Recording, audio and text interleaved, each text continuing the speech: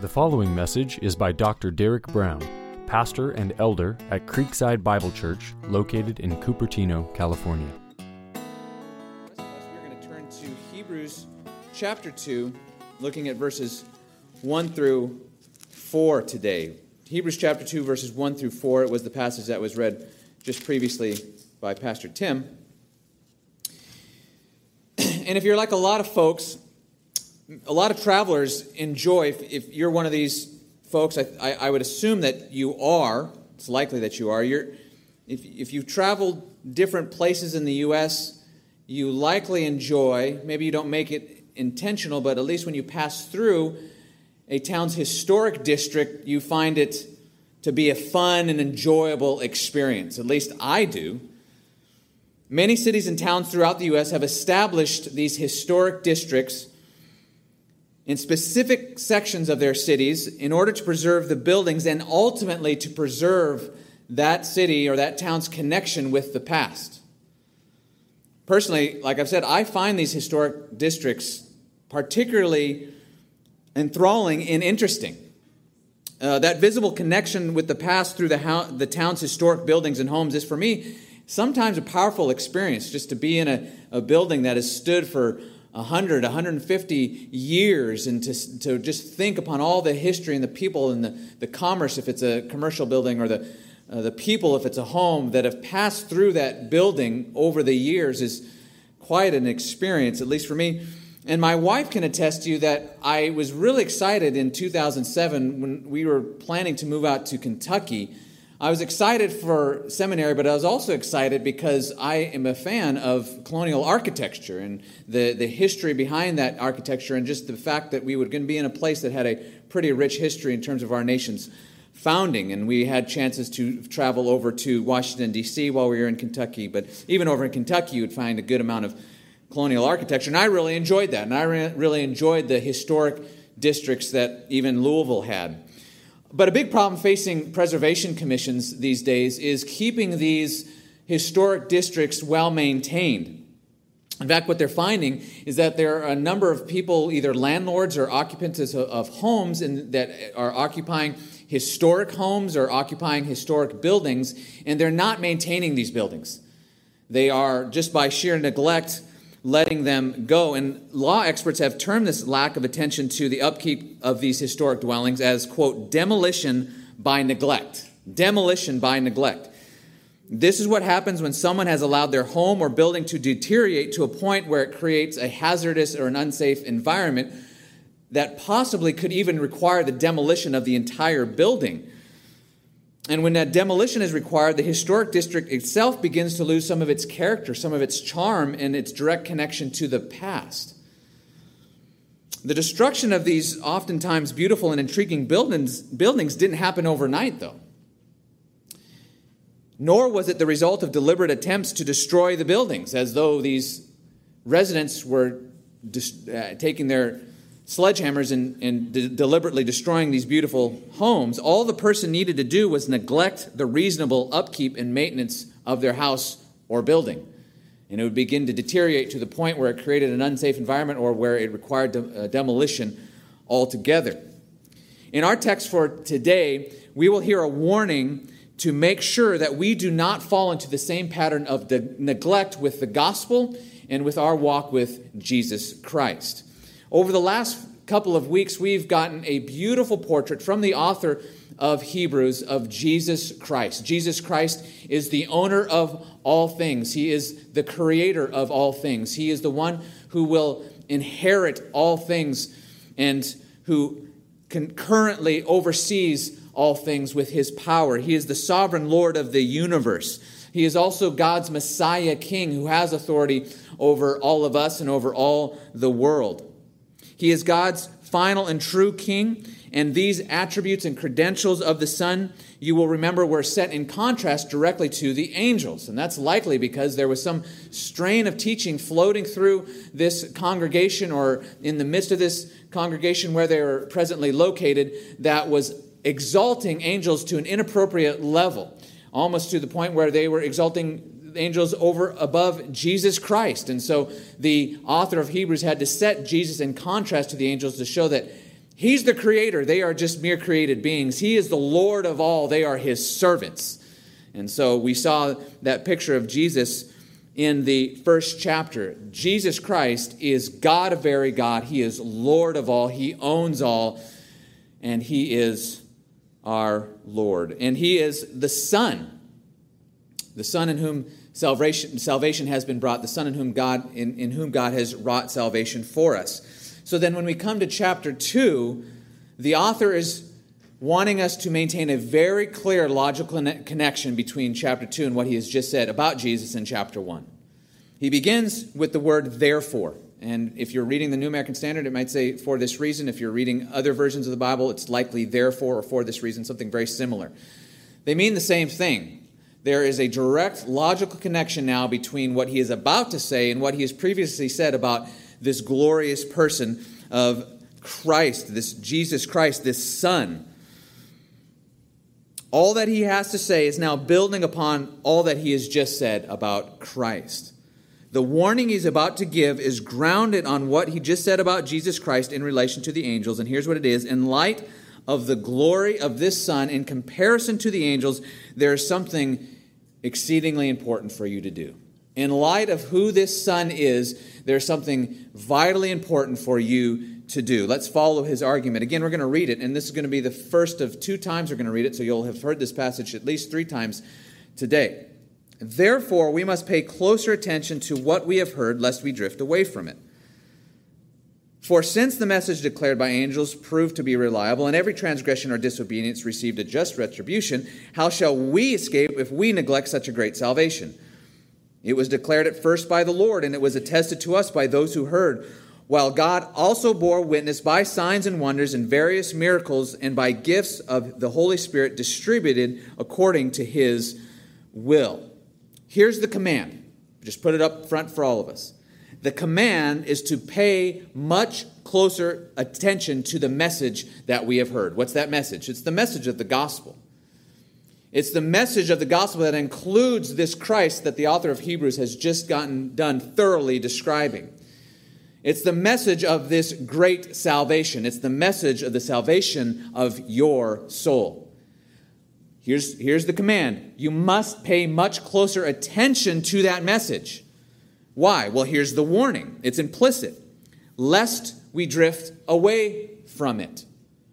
There's a possibility of drifting away from that message, and so here's the exhortation, the command. The command is for you to pay much closer attention to that gospel that you've heard, that knowledge of God that you have heard in the gospel, that knowledge of Christ that you have previously heard. Then he goes on. Now he's going to make the warning even more explicit. He's going to say, for since the message declared by angels proved to be reliable, and every transgression and disobedience received a just retribution, how shall we escape if we neglect so great a salvation? He is now making a lesser to a greater argument. That's the warning. Something worse will happen to us if we neglect this great salvation. Something worse that happened to the people of Israel. What he's saying here is, he's referenced to angels. We mentioned this the last couple of weeks. The Old Covenant was delivered by God, but it was also delivered in some way by angels. Paul affirms this in Galatians chapter 3, verse 19. Deuteronomy 33, verse 1 seems to teach this. And the Old Covenant had many stipulations about how to live and a lot of promises about what you would receive if you did obey God, but also a lot of promises of the consequences and the punishments that Israel would receive if they didn't obey God. That is what the Old Covenant consisted largely of, is these promises and these warnings of judgment if they did not obey. And some of this discipline was especially severe, and we have in the Old Testament a record of Israel receiving discipline and punishment for their outright disobedience to this covenant. The author of Hebrews calls this just retribution, as you see in the text. They received military defeat, famine, exile, devastation of the temple, widespread death. And so the argument is if that's what happened to Israel when they neglected to listen carefully to the Old Covenant, then how do we think that we can escape if we neglect such a great salvation? It's a lesser to greater argument. What you're supposed to conclude is there are worse things in store for anyone who neglects this great salvation. The phrase "so great a salvation" is, as we've already noted, a reference to the gospel. A gospel of God's salvation through a crucified Redeemer. It's the good news that Jesus himself declared during his earthly ministry. See what he says here in the latter part of verse 3. It was declared at first by the Lord. So it was declared by the Lord Jesus. These are basically, verses 3 and 4 are a condensed summary of the four Gospels and the book of Acts. Jesus declared the gospel during his earthly ministry. And then verse 4, while God also bore witness by signs and wonders and various miracles and by gifts of the Holy Spirit distributed according to his will. God confirmed the message of the apostles through miraculous signs to show their message had a divine origin and God's stamp of approval. And also, Jesus' own miracles were a proof of his divine message and his divine origin as well. This gospel, this great salvation, is the good news that although we are grievous sinners against a holy God who deserve his judgment, God sent his own beloved Son to pay for that punishment by bearing the penalty of sin, which is death, so that we might be forgiven of our sins judicially, but not only that, but delivered from the power of our sins, so that we might even have victory over our sin in this life in some measure, but also to now be delivered from eternal judgment and look forward to eternal life in a new heavens and a new earth where only righteousness will dwell, where we will be satisfied with God forever. That's the good news of the gospel. That's the great salvation. It's the salvation of your soul from sin and eternal judgment. So, if God dealt so severely with Israel while they were under the inferior and temporary covenant, the old covenant, how can anyone think that they will escape God's judgment if they neglect God's salvation through his Son? The answer is there's no one who should expect to escape that judgment if you neglect this amazing salvation, headed to eternal hell and rescued by the death of God's Son. Rescued forever. A soul preserved into eternal life. It's a great salvation. If you neglect this, why in the world did you ever think that your treatment will be any different than Israel's? In fact, the lesser to the greater argument is that it will be worse. It will be worse. What does this mean? It means that in light of who Christ is and the salvation he has brought us, we are commanded here to not drift away from him. And here, listen carefully. If you do, you will face God's just retribution, which in the context here and in the remaining context of the book of Hebrews that we'll see over the next several messages, that the rest of the context of Hebrews confirms that this warning here and the other warnings in the book of Hebrews refer to eternal judgment. Eternal condemnation, eternal hell. Everyone listening today, no exceptions. The command to you is to not neglect this great salvation or you will face eternal judgment. And I already know that the gears are turning in a lot of heads and hearts right now. I know that last statement immediately sparked different thoughts and interpretations in your own mind. And you know what? That's not surprising, because the book of Hebrews has generated a lot of different interpretations throughout the history of the church for this very reason. Some of you may be thinking this. Some of you may be thinking, hey, you can't say that to Christians. Don't you know that a believer in Christ is eternally secure? What you just said makes it sound like Christians can lose their salvation. That contradicts what Scripture clearly teaches. Well, I chose my words very carefully in keeping with the argument of this passage, chapter 2, verses 1 through 4. But I sympathize with your feeling an apparent tension here. I sympathize with you. Don't worry, I'm with you, all right? And feeling that tension. Generally speaking, I found that Christians are just not used to thinking in these categories, which is probably one of the reasons why the book of Hebrews is not the first one you jump to when you're considering, what book of the Bible should I do for my personal devotions? We just, for whatever reason, we just don't float towards Hebrews. At least that's been my experience as I've talked to people. We're like, Romans is good, John is good, Colossians is good because it's kind of short, Philippians is nice, but Hebrews, woo, I'll wait another 30 years and then I'll get into that one. But, as I've already noted, over the years, Bible teachers and interpreters have sought to solve these apparent difficulties in a multitude of ways. Just the same way that you probably were just now, as I read that last part of the verse and then explained how it's as a reference to eternal judgment, you are already trying to interpret this passage in light of what you already know about God's Word and other important doctrines. And that's simply what has happened in the history of interpretation. There have been a multitude of interpretations of this particular book generally, and then specifically how these warnings fit with what we know in the rest of the New Testament.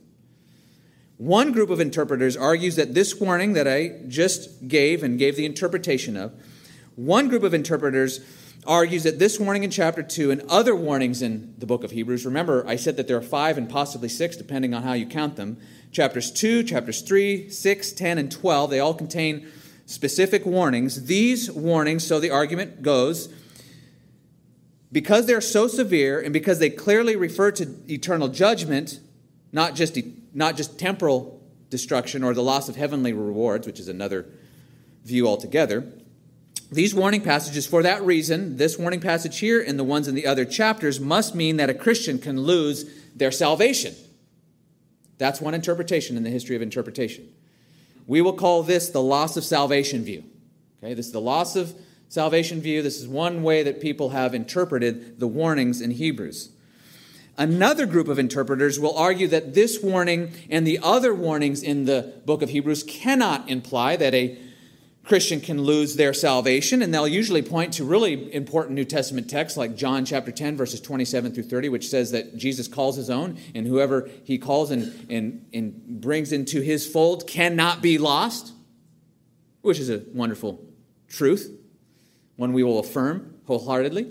They'll also affirm Romans chapter 8, verses 28 through 39, which says that God will not let us go. The love of Christ will not let us go. Even when we go through the worst of trials, God is holding on to us. Why? Because he has planned our salvation from the very beginning. And he will bring it to pass.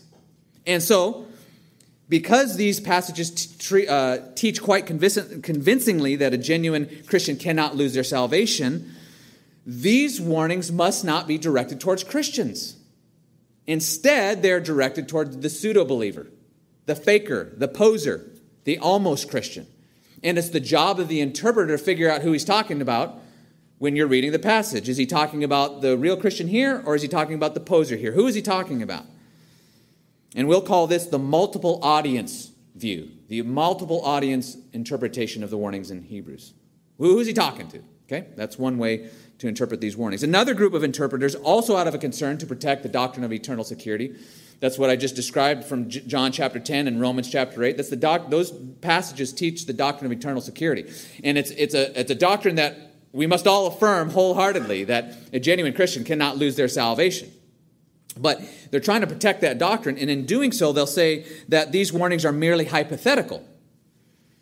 Because we know that true believers can't fall away, these warnings must be theoretical at some level and not really applicable to the Christian. And we'll call this the hypothetical warning view. Others have called it the hypothetical loss of salvation view.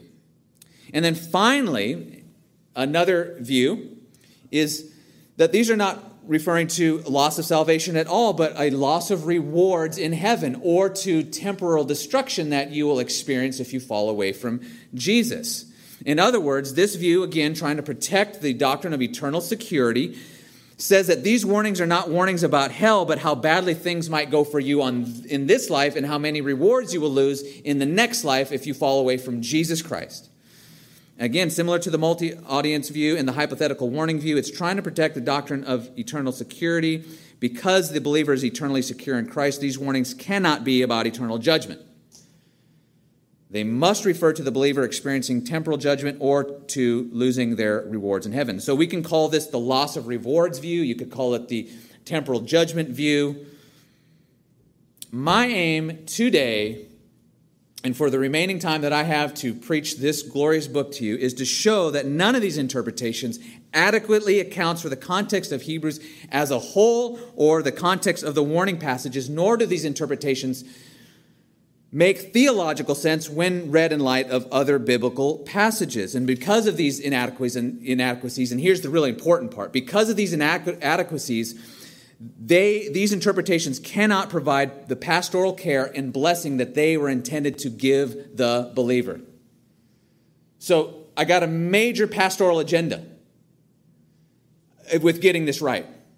If we don't get it right, you will not receive the pastoral care and blessing you are meant to receive from these warnings. And believe me, you are meant to receive some pastoral care and blessing from these passages. Let's begin by establishing the audience question. Who is he talking to? Who is this author talking to? Here it is. He is speaking at all times to believers. Okay? He is speaking at all times to believers. How do we know that? Well, most importantly, we know that because he uses the first person plural throughout the entire letter. And he uses it with the warnings as well as the blessings and as well as the promises. If he is indicting the pseudo-Christian, the faker, the poser with the warnings as the multiple audience view suggests, then he would be indicting himself. Just like we see here. He says, for since the message was declared by angels, it proved to be reliable, and every transgression and disobedience received a just retribution. How shall we escape if we neglect such a great salvation? He's referring to himself, and then in the other warnings, he will refer to himself as well. He'll group himself together with the other people he's writing to. But then in chapter 4, verse 14, just as an example, he will group himself together with everybody, talking about the access that they have to Jesus. He says this in 4:14, since then we have a great high priest who has passed through the heavens, Jesus the Son of God, let us hold fast our confession. And this is the way that he talks throughout the book. We, us, us, us. So the suggestion that he is somehow indicting the poser or the non-believer or the faker or the pseudo-Christian in these warnings doesn't make sense, because then he would be indicting himself. The person who takes the multiple audience approach of the book of Hebrews cannot adequately demonstrate when the author is shifting between audiences. Because of this use of the first person, the suggestions that he would be arbitrary or begging the question. What do I mean by begging the question? Little logic class here. You guys have probably heard this in your in school growing up or in your college classes. What does it mean to beg the question? Because the author of Hebrews is using the first person plural with reference to both the warnings and the blessings, and just grouping himself together with the people he's writing to, you can't distinguish between audiences unless you presuppose that whenever he is speaking warnings, he must not be referring to Christians. But that's just assuming your conclusion, which is the logical fallacy of begging the question. The question we're trying to ask is, who are the warnings addressed to? The multiple audience approach is basically saying, we know that the author is addressing pseudo-believers in the warning passages because he can't be addressing believers in such warnings. That's not an argument. That's just circular reasoning, right? You're basically saying, this is the way it is because this is the way it is. And sorry, that's not the way it is. But that's the logical fallacy of begging the question. This idea that we can distinguish between the audiences is a bad one because of the way he is continually referring to himself in both the warnings and the promises with the we and the us and so on.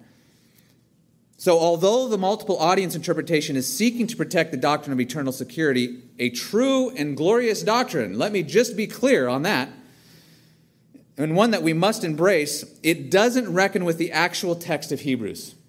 Particularly the author's consistent use of the first person plural. He's talking to himself, and he's talking to everybody. He's talking to himself, he's talking to everybody when he's talking about the promises and when he's talking about the warnings. And that's actually going to help us unlock how to apply these warnings. What about the loss of salvation view? Well, we know that interpretation isn't legit because the author himself regularly draws his listeners back to his conviction that they are not going to fall away. They're going to heed his warnings. For example, right after chapter 6, which is just the most blistering warning, that in chapter 10, man, just brutal. But that right after chapter 6, he goes on to say this. He says, "For though we speak in this way, yet in your case, beloved, we feel sure of better things, things that belong to salvation. For God is not unjust to overlook your work and the love that you have shown for his name in serving the saints as you still do."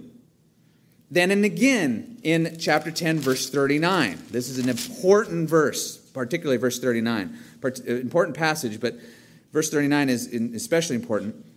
He goes on to say that even though he's just had issued a warning in verses 26 through 31, he now exhorts his listeners to not give up on their hope in Christ, and he declares his own certainty that he and the people he is writing to will not fall away. Okay?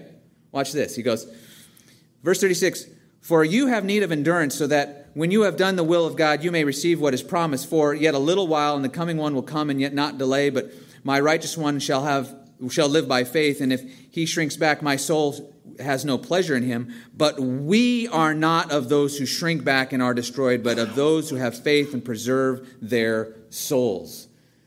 So he is confident that they're going to heed these warnings.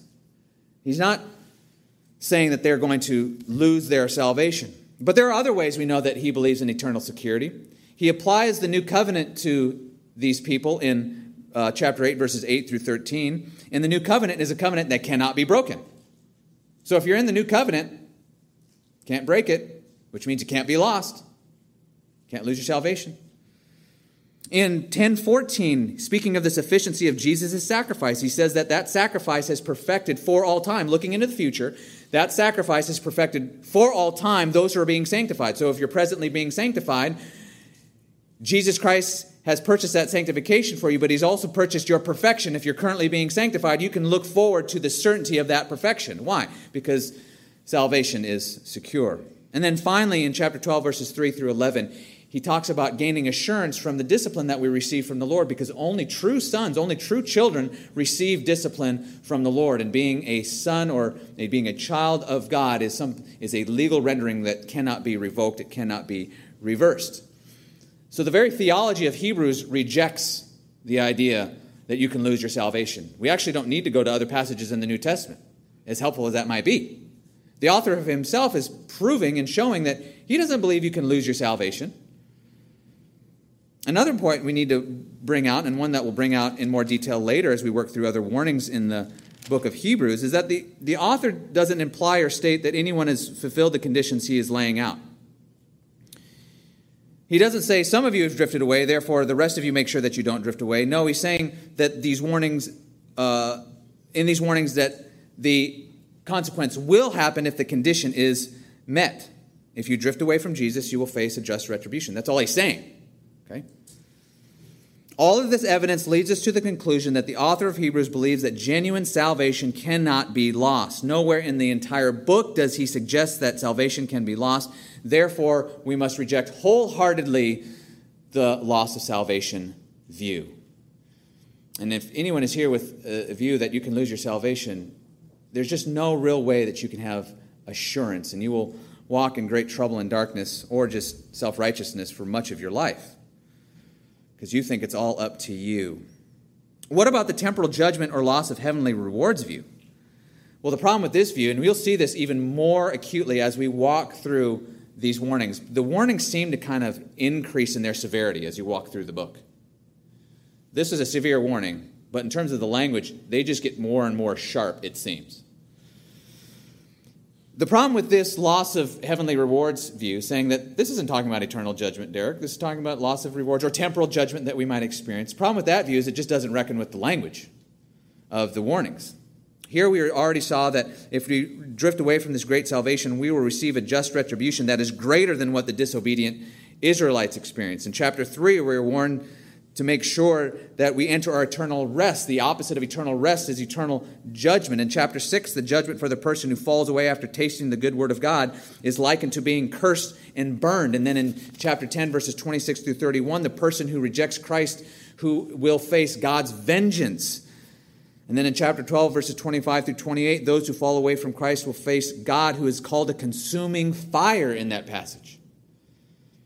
So the loss of heavenly rewards or the temporal judgment view, they just don't reckon with the language of the passages. They're not doing justice to that language. Similarly, the hypothetical view doesn't reckon fully with the language of the warnings. There's no hint in the warnings that they are merely hypothetical. The author of Hebrews issues these warnings with utter seriousness. He means what he says. If the condition is met, the consequence will follow. The person who falls away from Christ will face eternal judgment. Now again, those who propose the view of multiple audience view and the hypothetical view, and even the loss of heavenly rewards view, they're trying to protect the doctrine of eternal security. And for that, I am thankful. Okay? So they have set out to interpret these passages in light of the doctrine of eternal security. And to that, I can say amen. I'm thankful that that's a view that they want to, a doctrine they want to uphold. A genuine believer cannot be lost. Let that truth just ring out across the congregation here for a moment. But here's the ironic piece. And this is what's so crucial for us this morning if we're going to apply this passage in a way that brings the pastoral blessing that the author of Hebrews desires for us. Here's the irony. These three views, multiple audiences, loss of heavenly rewards, and the hypothetical view, although they are trying to protect eternal security, they're actually undermining it by not handling the warnings the way they should be handled, and by not giving these warnings their full weight and force. So, ironically, in the goal to protect eternal security, they're actually undermining. In order to receive and enjoy the pastoral benefit and blessing from these warnings that the author intends for us to receive and enjoy, we must first read them as directed to Christians. 2, read them as referring to eternal judgment. And 3, read them as real warnings, not hypothetical warnings. So let's get back to our passage for today. Therefore, we must pay closer attention to what we have heard, lest we drift away from it. For since the message declared by angels proved to be reliable, and every transgression and disobedience received a just retribution, how shall we escape if we neglect such a great salvation? It was declared at first by the Lord, and it was attested to us by those who heard. While God also bore witness by signs and wonders and various miracles, and by gifts of the Holy Spirit distributed according to his will. The word neglect in verse 1 is conceptually related to the word drift in verse 3. The warning is not emphasizing an overt, all of a sudden rejection of the good news of Jesus' great salvation. That's not the emphasis here. The warning is about mere carelessness, inattention, apathy, indifference, the slow growth of desires for other things that begin to crowd out a desire for God, like Jesus says in Mark chapter 4, verse 13. It's like the captain of a ship who, out of weariness over the regular routine of securing his ship at port, doesn't have the crew anchor the boat upon arrival. Yes, the wind is calmly blowing seaward, but surely we don't have to secure the anchor in light of such a calm and peaceful breeze. So the men disembark from the ship, collect supplies in town, and then come back to the ship to sleep. Well, that gentle breeze carries the ship out toward the ocean overnight and right into a rock formation at the mouth of the inlet. The hull of the ship is pierced by the rocks, and the ship eventually sinks, but not because the captain was driving the boat recklessly through the ocean and into a reef. It was just because he chose not to secure the anchor, and a little breeze carried them out to their doom. Falling away from Christ may look abrupt. A person just finally says, I'm done with Christ and his church. But it never really is abrupt. That abrupt decision is simply the result of a slow drift over time, a shipwreck due to a light breeze and a little neglect. the warning to every professing believer listening to this letter as it was read 2,000 years ago, and the warning to every professing believer in this room today and out in the courtyard and listening in on YouTube is this: do not neglect this great salvation. Do not drift away from Christ, or you will face a just retribution that is worse than what disobedient Israelites faced. Now, what are some signs, you might be asking? Because I think this is an important question. What are some signs, Derek, that I might be drifting away from the gospel? I think we can group these signs, and this is just going to be brief because we're going to talk a lot about this as we work through the book of Hebrews. Okay? So this is not exhaustive by any means. But I think we can group these signs together underneath what we could call a spiritual failure to thrive. A spiritual failure to thrive. You know, when babies are born, they're supposed to meet certain developmental milestones. And when they don't, sometimes the diagnosis is a failure to thrive. When they don't meet these milestones, or even when they start to go backwards, doctors might offer the general diagnosis of a failure to thrive. And so here I want to just draw a few things out of the text of Hebrews, the context of Hebrews itself, to see if we can discover any kind of signs of a spiritual failure to thrive that indicate that we're starting to drift. Okay? The first and most important one would be a disinterest in Jesus Christ. A disinterest in Jesus Christ. Throughout the letter, the author exhorts his listeners to consider Jesus, to look to Jesus, to fix their eyes on Jesus. And he rebukes them in chapter 5, verses 11 through 14, for not wanting to know more and deeper things about Jesus. They've lost their taste for the Lord Jesus. So he has to give them a beautiful, glorious picture as he gives us in chapter 1. A sure sign that someone is failing to thrive spiritually is a growing disinterest and indifference towards their Savior, Jesus Christ. Another sign is a heart that is growing less sensitive to the Word of God. In chapters 3 and 4, the author of Hebrews warns the people to not harden their hearts like the rebellious Israelites who didn't receive God's Word with faith. We're supposed to receive God's Word at all times with soft and tender, receptive hearts, opening our hearts to the Word of God, obeying it, listening to it, seeking it, desiring it, longing after it. Indifference toward the Word of God is a sign of a failure to thrive spiritually in the context of Hebrews. You could also say that unbelief towards our future promises is also a sign. Throughout the letter, the author of Hebrews encourages the saints regularly to give up their wealth and fame and comfort for the sake of their future reward of God and of heaven, for this future city that even the Old Testament saints were looking towards. And we're supposed to look to them and how they exercise faith to look beyond this world to the life to come and make progress in the faith and put sin to death and seek after that heavenly kingdom. Faith in our heavenly future is the fuel that keeps the engine of the Christian life running. When we're not believing and hoping in these promises, it's an indication that we're failing to thrive spiritually. The promises of future hope are the lifeblood of the Christian. How else do we survive this life? Number 4, another sign, not growing in our ability to discern truth from error, good from evil. Chapter 5 will be an important passage for us because it's there where the author lays a very stern rebuke to this people because they are starting to go backwards spiritually, back into some immaturity. And the implication of something he says in verse 14 is that maturity will evidence itself in the ability to discern from good and evil, right and wrong, truth and error. And the implication is that they're not able to do this. They're losing their ability to do this. Their spiritual faculties are being numbed and not sharp, and they're not really able to understand and see and discern truth from error, right from wrong, good from evil, and they should be able to. Maturity would enable them to do this. So the inability to discern truth from error, good from evil, is a sign that you're not thriving spiritually.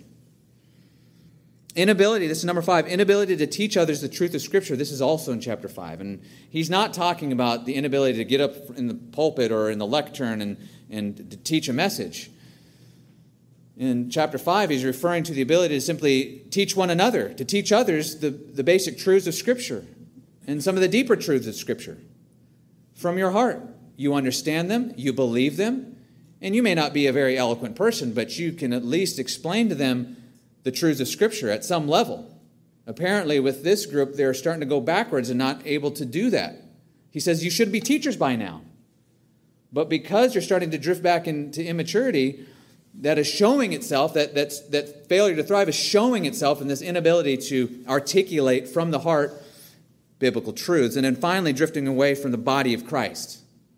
That is a sign, perhaps one of the most important in the book, besides drifting away from and having an indifference towards Jesus, is this drifting away from the body of Christ. And you see this here in Hebrews 10, 24 through 25. This is vital. Let's turn there for a moment. He begins this section, verses 24 and 25, with verse 23. He says, "Let us hold fast our confession of our hope without wavering, for he who promised is faithful. And let us consider how to stir up one another to love and good works, not neglecting to meet together as is the habit of some, but encouraging one another, and all the more as you see the day drawing near." And then he follows in verse 26, if you want to continue. He follows that with one of the letter's most severe warnings.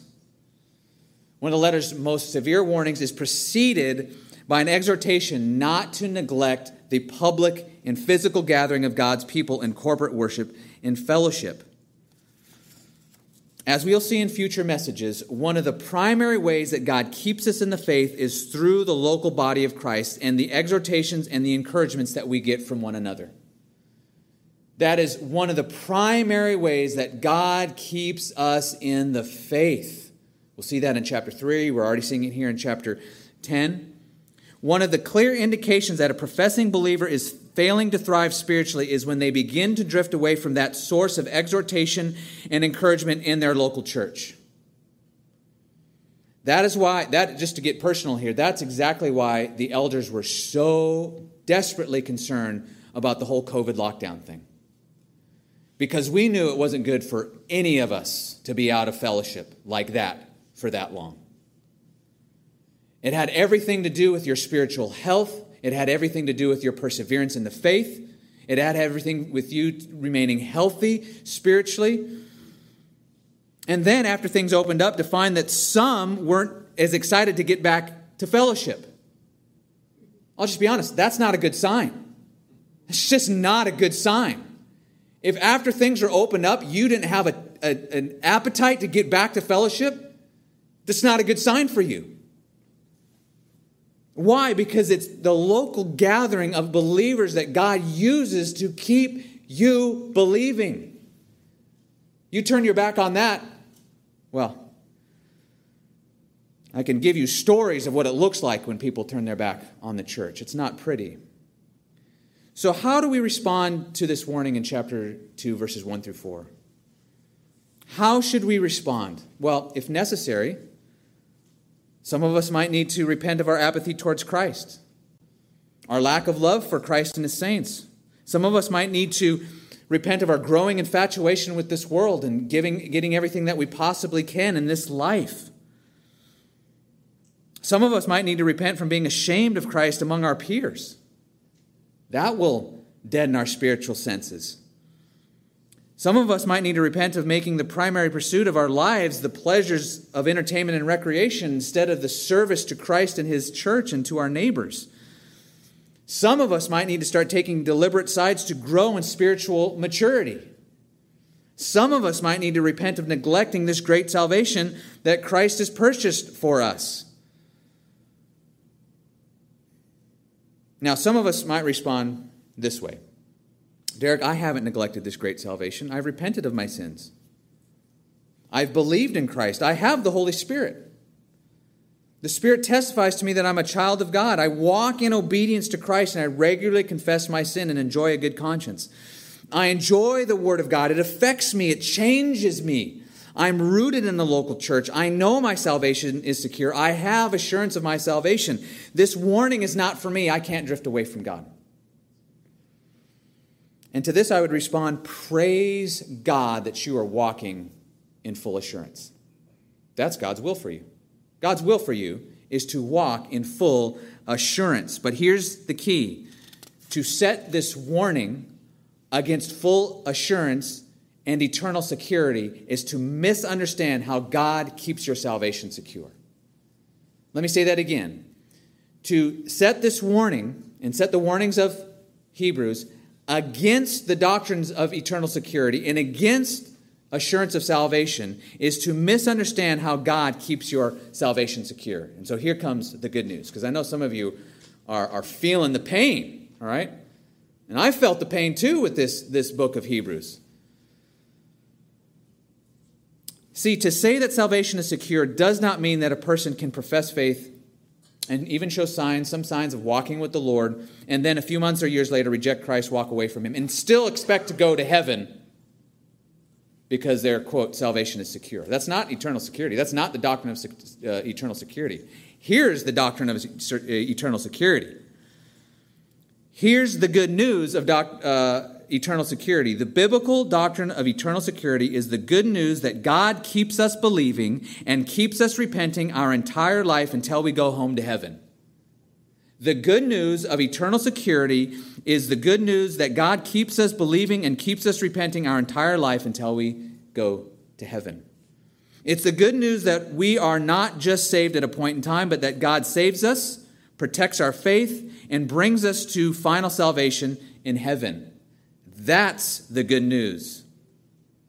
The good news of salvation is that God keeps us believing and keeps us repenting until we die. And praise God for that. Praise God that it's not up to me. God keeps us believing. God keeps us repenting. But the question we have to ask in light of these passages, what? How does he do it? How does he do it practically? One of the ways he does it is by giving us severe warnings of what will happen if we stop believing and stop taking sin seriously. That's it's not the only way, but it's one of the ways that God keeps his people believing, by giving them severe warnings of what will happen if they don't. We must continue to believe and exercise repentance our whole life long. We have to do that in the midst of trial, in the midst of temptation, in the midst of loss, in the midst of pain, in the midst of poverty, in the midst of persecution, even during seasons of affluence and times of peace. We must be always believing and always repenting. But how is God going to make that happen? How does he do that? One of the ways, not the only ways, is by issuing serious, sharp, and severe warnings of what will happen if we drift away from Christ. You can start to see now why the hypothetical view is so pastorally useless. It is just a useless view. Actually, the phrase hypothetical warning, in my judgment, is just a contradiction in terms. A hypothetical warning is no warning at all, right? It's no warning at all. In order for a warning to be effective, you want the warning to be effective. See, I didn't back off from making this super sharp this morning because you want the warning to be effective. It would be a hateful thing for me to come up here and blunt the edges of this sharp sword. You want the warning to be effective, which means you have to hear the full weight of these warnings. A hypothetical warning is no warning at all. In order for the warning to be effective, it must be a real warning of what will happen if you meet the conditions of the warning. In order to keep us believing, these warnings have to have real bite, which is why the loss of heavenly rewards view doesn't work either. These must be real, and a believer needs to hear these warnings, feel the truth of them, and respond, "Whoa! I do not want that to happen to me. I need to make sure that I'm not drifting and I will not drift away from Jesus Christ." If that's your response this morning, praise God. That's a good and right response. As I've already noted, some of us might need to respond to this message this morning saying, I need to exercise some repentance in my life. I need to confess some sin to God and to other brothers and sisters who I can trust. I need to rekindle my passion and zeal for the Lord Jesus Christ. I need to reestablish a pattern of faithful obedience and spiritual disciplines in my life. I need to repent of being ashamed of Christ at the office, at school. I need to deal definitively with pornography in my life. Those are the right responses to these warnings. That's exactly what they were intended to do. See, what's crucial to understand, and this is good news, what's crucial to understand and interpret in these passages the right way is that God's intention in issuing these warnings is to deepen the believer's assurance. I wish I would have heard this 20 years ago. I may not have taken 8 months off of school. In a spiritual tailspin. These passages are built to strengthen your assurance. How do I know that? Chapter 6, verse 7. Again, just so happens that it comes right after one of the most severe warnings in the text. Verse 11, and we desire each of you to show the same earnestness to have the full assurance of hope until the end, so that you may not be sluggish, but imitators of those who faith and patience inherit the promises. God's desire for you, God's aim for you is full assurance of salvation. Every single one. The goal of the warnings is to strengthen and deepen your assurance, not to undermine it. These warnings are meant to demolish unbelief, provoke heartfelt repentance, thrust you out of entrenched patterns of sin, and set you back on the straight and narrow path of joy and a solid future hope. That's what the warnings are intended to do. If you are already walking in assurance, take these warnings seriously so that you can make sure your assurance is genuine and not presumptuous. Because a person could say, well, I'm assured, but it's not built on the right foundation. So if you are already walking in assurance, take these warnings seriously. Okay? If you are walking in faith and obedience in the joy of the Holy Spirit, take these warnings seriously. If you right now are walking in the joy of obedience in the Holy Spirit and you are assured of your salvation, take the warning seriously. Don't say, it's not for me. Take the warning seriously. Let the warning steel your resolve to never fall away from Christ. That goes for everyone listening today. Every single one of us, including myself. See, by taking the warning seriously, you are not implying that your salvation can be lost. Some of you might be taking it that way. If I take this warning seriously, that means I'm concluding and implying that I could lose my salvation. No, it's just the opposite. You're showing that your salvation is secure because God is enabling you by His Spirit to use the means He has provided you to keep believing. Let's say that again. By taking the warning seriously, you are not implying that your salvation can be lost, just the opposite. You are showing that your salvation is secure because God is enabling you by His Spirit to use the means that He has given to keep you believing. Taking the warning seriously is proof that you possess a secure salvation. Taking the warning seriously is proof that you possess a secure salvation. When you hear these warnings and you are humbled and you cry out to God to help you keep believing and you start following through in the areas you need to repent in your own life, that's God keeping your salvation secure in real time. When you are walking with the Lord in a happy, obedient life, and these warnings strengthen your conviction even more to not fall away from Christ, that's God keeping your salvation secure in real time. That's how it works. That's the dynamic of the Christian life. A person who refuses to take these warnings seriously actually shows that they likely don't possess a secure salvation. Let's try to understand this with, of course, a hiking illustration. Say that you're in the Swiss Alps. Why the Swiss Alps? Well, why wouldn't you want to be in the Swiss Alps? Am I right? And you are on a long, multi-day trek, and you come to a massive suspension bridge. And it spans a huge valley. The bridge is very long, it's very old, and it's in great disrepair. Some of the slats are missing, and the guard ropes are tattered. But it must be crossed in order for you to get to your destination and to get that view of Mount Rosa. Now, you would never attempt to span this bridge on your own because you've heard how dangerous it is. Indeed, many people who have attempted to cross this bridge without a guide have fallen to their death. But thankfully, you've been traveling with a guide who's been leading trips across this bridge for many, many years, many decades, and he has a reputation throughout the region for protecting travelers during hikes like this. In fact, he has a reputation of never losing one of his travelers. He's guided over 5,000 people across this bridge over his 30-year career. He's never lost one.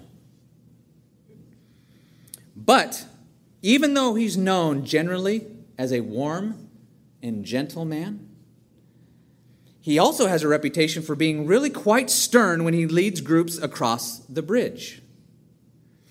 Reports from travelers say that when you are crossing the bridge, he will often yell rather loudly at everyone in the group. He will call out foolish behavior, and he'll call out careless steps.